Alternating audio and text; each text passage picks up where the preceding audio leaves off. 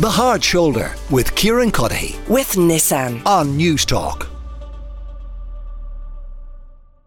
Joining me on the Soapbox at 6 today, Niall Breslin, Bressie, better known as to some of you, and the host of the very successful podcast Where's My Mind. Actually a tour coming up on that front in April. We'll have the details a little bit later. Bressie, it is good to see you. Thanks a million for coming in. Delighted to be here.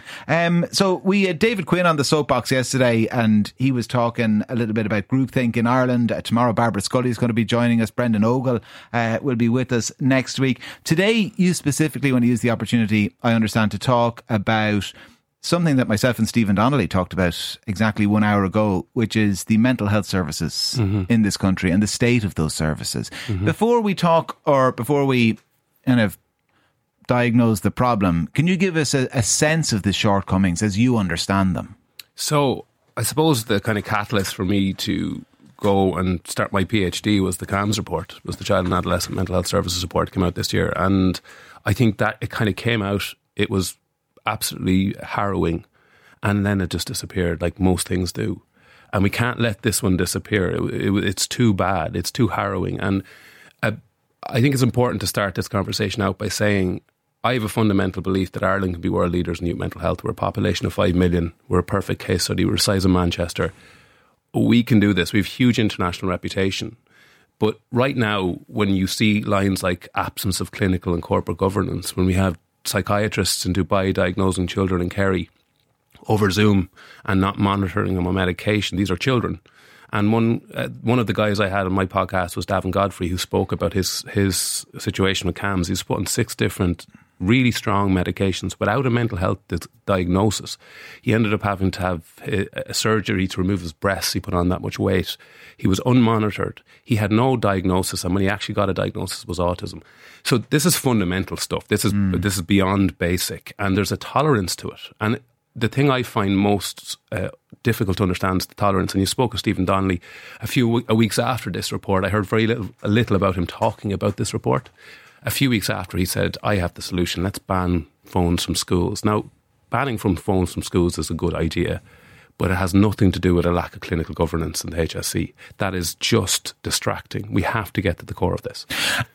Is the core problem a simple one to diagnose? Is it simply a lack of resources? We just need to hire more people to fit the system that already exists, or is it more fundamental? It's much more fundamental. So a big remit of my research is looking at 150 years of mental health intervention in Ireland.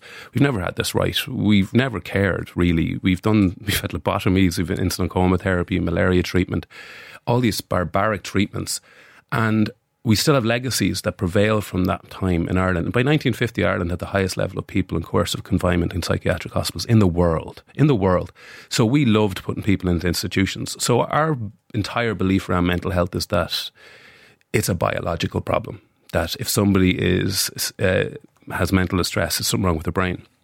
We know there's much more to it now. There's a huge element of social forces that we got to look at. You know, there's people in Dublin who have 2 jobs, who can't pay their rent. The impact that has on someone's self-worth, their ability to have autonomy, all this type of stuff.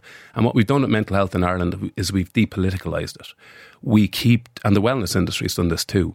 If you are overwhelmed or stressed or anxious, it's because you're just not resilient enough, Kieran. You're not taking enough magnesium. You should do a bit of yoga. Now, it's important we take personal responsibility, but we also got to look to our politicians and those that govern us to make sure that we have our needs met and that we're supported and that we have autonomy. So I think much of our mental health system focuses way too much on the individual and the biology of the individual rather than the social forces. So it's not just the health system's job to fix this. It's society's. It's political. Mental health is political. It is absolutely political. And in the manifestos we've seen over the last election cycles have been pretty unremarkable from all parties because they don't look at this in a broader sense. They look at it as a health problem. This is much bigger than that, and you can't silo it. You look at the housing problem. We're siloing these issues, and we're putting housing over there and mental health over here. They're all part of the same issue, is that we had a country that became so driven by economic growth, so driven by neoliberal kind of models, that we actually dropped the ball on very basic social issues, like housing, like health. And it doesn't need to be like this. And I don't believe politicians don't care. I just think mental health scares them.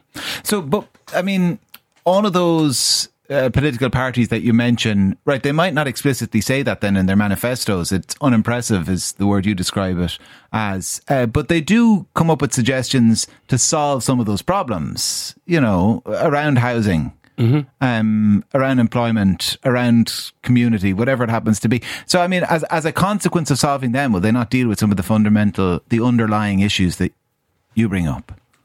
If they keep using the same lens on which to look at health and mental health, they will still keep getting this. If we do this in 50 years, we'll be still talking about this. We're putting plasters and bullet wounds here. We need a fundamental rethink. That's what John Farley said from the CAMHS report. He said we need a root and branch rethink of the child and adolescent mental health service.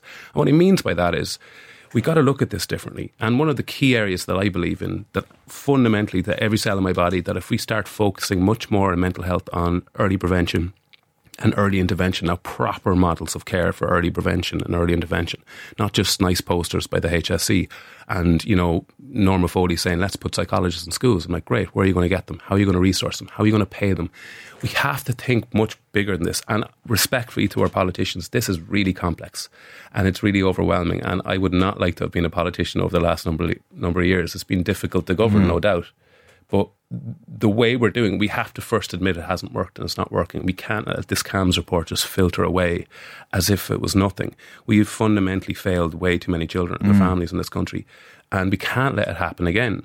So I do this focus on my research because I think we can be world leaders. So describe to me then in more detail how you imagine the preventative piece to look like. Okay, so prevention is different to intervention. Prevention to me is how do we stop people? How do we give them the ability to understand emotions? And how do we stop pathologicalizing normal human emotion like sadness and anxiety and stress? These are things we all experience as human beings. Do we need to put a label or a pathology, or do we even need to medicalise these things? And we have to be careful with that, especially with children. So early prevention is driven through education. We have one of the best education systems in the world. And in activism, I believe you've got to also look at what does work in society. And we have a good education system, but we have to resource it properly. Telling teachers that this is their job is a ridiculous thing to say. They have too much to do. This has to be resourced properly. If you want to put counsellors and psychologists in schools, we got to think about that. It's a strategy. It'll take time. Then we look at educational programs. If you look at Lust for Life, the charity I co-founded, we're in nearly 1,400 primary schools now with mental health programs. They're evidence-based. They're free. There is no obstacle to getting. If you want those programs, your principal just goes on our website and they're trained in and updated, and teachers are given that. But we have to be careful. This isn't teachers' jobs. We have to think of this.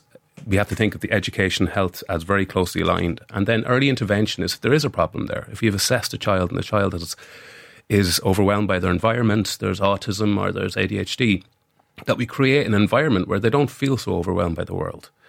And these are early intervention programs. But what we're doing now and what we've always done in mental health is we have a point of crisis model. We wait for people to get to a point of crisis. We intervene maybe in 12 or 24 months after that crisis. And we expect that to solve the problem, and we throw 6% of our health budget at it.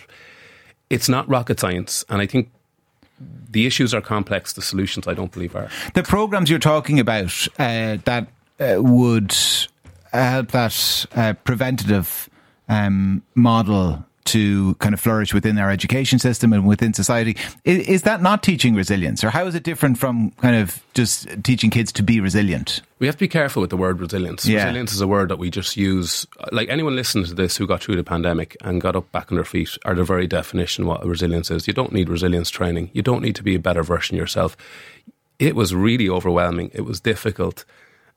And resilience is the ability to come back from adversity. I think what we're teaching it as is the ability to avoid it. And avoidance is the root of all disorder. You need to teach young kids things like negative, difficult emotions are important. Sit with them, figure them out, be with them. And in terms of one of the things we would do is like, where do you experience them in your body? Like, where that anxiety, where do you have it? And when you talk to children like that, they really start to see a function to their anxiety. So there's something they can do with it. So a lot of people say to me, geez, kids are really anxious. I'm like, guys, they've just gone through a global pandemic. They just watched you watching Tony Hoolan every night at 6 o'clock and going, how many did he say? They fed off your anxiety, your natural anxiety that we all experienced. And we were expecting them just to do cartwheels back into the meadow when it was all over. And we need to take some space here for them and time, and we need to think about them. And I think these are the things that I believe this rush to put labels and to pathologicalise rather than to think and to have conversations and support systems. That to me is early prevention. It won't solve all problems, but we know that through evidence-based. And that idea of asking the child, like, where do they feel it? Is it the kind of butterflies in the stomach? Is it the palms getting sweaty? Is it the breathing quickening up? Whatever it happens to be. I mean, is that just simply a way of kind of explaining it, or helping a child to understand it in a way that they can? That it's kind of the intangible made manifest. You know, like you talk about anxiety and stress to a 9-year-old, but I mean, they're kind of abstract concepts, really. But if you kind of say, you know, that way you feel the breathing is starting to quicken up, that's what we're talking about here. The first thing you do is validate it for them. You say like that, you know, or mummy or daddy, we feel that too. We get anxious too. But the one thing I always say is, I say this to adults and to children, I say, when your mind starts to go run riot, it's like asking, and if your mind will not calm down your mind for you. It's like asking a dog who has a zoomies to sit down. It's not going to happen. But when your mind starts to go all over the place, get into the body will slow that down. And that's what breathing is important, and grounding, and feeling that this is really important stuff to teach children. If they're getting overwhelmed by the world, things like I do is get them to rub their fingers together like this, as if it's their mind, and then to slow down the fingers. And that function is very helpful for children, because they're not really trying to figure out where their anxiety comes from. They're just trying to deal with it. And I think that overwhelms parents. And I think when you develop proper early prevention programs, these are things you can teach young kids. But you also have to, as I said, resource them. You also have to look at things like inequality and inequity in society and what that does within mental health. So these are really complex issues. But unfortunately, I think up to this point, we have to admit we haven't got it right. And that's okay if we admit it. But the idea is that if you equip the kids early enough in their life with those skills, and with the reality that they have to face adversity, they can't avoid it, then what you do is you raise children and educate children in such a way that they don't end up on kind of CAMHS waiting lists, or they don't end up in mental health commission reports. That there will always be children who end up with acute need, in the same way with any biological illness. There will be people kind of who end up acutely ill with the best will in the world. But there's lots of cases that are included in that mental health commission report last year that incensed you so much that were preventable effectively. I absolutely believe most of them were. And that's the reality, is if we can actually start creating spaces for children to understand these big emotions and these big feelings that they have. And I think you said something really important there, Kieran. I work with a lot of psychologists an awful lot of the time, brilliant people who work with children every single day. We can't lie to them either. We can't pretend life is great. We can't pretend life is a straight line. And actually that messaging doesn't help children. And I think what happens now is we created a fear factory for parents around parenting and mental health, and parents are absolutely terrified. And I really have a lot of sympathy and empathy for them. But the reality is we can't bubble wrap children either. They have to experience adversity and difficulty. We did, you did, I did. And we dealt with it in our own ways. And now I'm not using the 80s as a good example of how we should be addressing mental health. But the reality is we have to be honest about this stuff. And part of our programming is that we say to kids, like, that difficult thing that you're feeling, you can't just push it away. What does it feel like? Why do you think you feel it? And get them curious about it and get them to soften that stuff and think about it. But then if a kid has other big issues with their, neurodivergence or there's other issues, if you assess them, the problem is that assessment is coming way too late. Yeah. And then the assessment at that stage, that child has been overwhelmed for a number of years and their hypervigilant state, their central nervous systems are overwhelmed. We can't let that happen, and it doesn't need to happen. And in the richest country in Europe, it absolutely is not acceptable that we're looking at your child and adolescent mental health services like this. Great conversation on children and these issues. As one listener, adults need some emotional regulation techniques too, I would suggest. And this listener says, Bressie stating that Ireland has the same population as Manchester really resonated with me. We're a tiny country really, and the government can't manage to run it. Housing and health a mess. There's no excuse given the size of the country. I mentioned right at the outset the podcast tour. If people want to find out more. Yeah, just go to niallbreslin.com. I'm all over the country in April. If you want to come and chat about this little piece of meat between our ears and how we can better take care of it in this chaos, hit me up on niallbreslin.com. niallbreslin.com. Niall, an absolute pleasure. As always. Listen, thanks a million for joining us. The Hard Shoulder with Kieran Cuddihy. With Nissan. Weekdays from 4 on News Talk.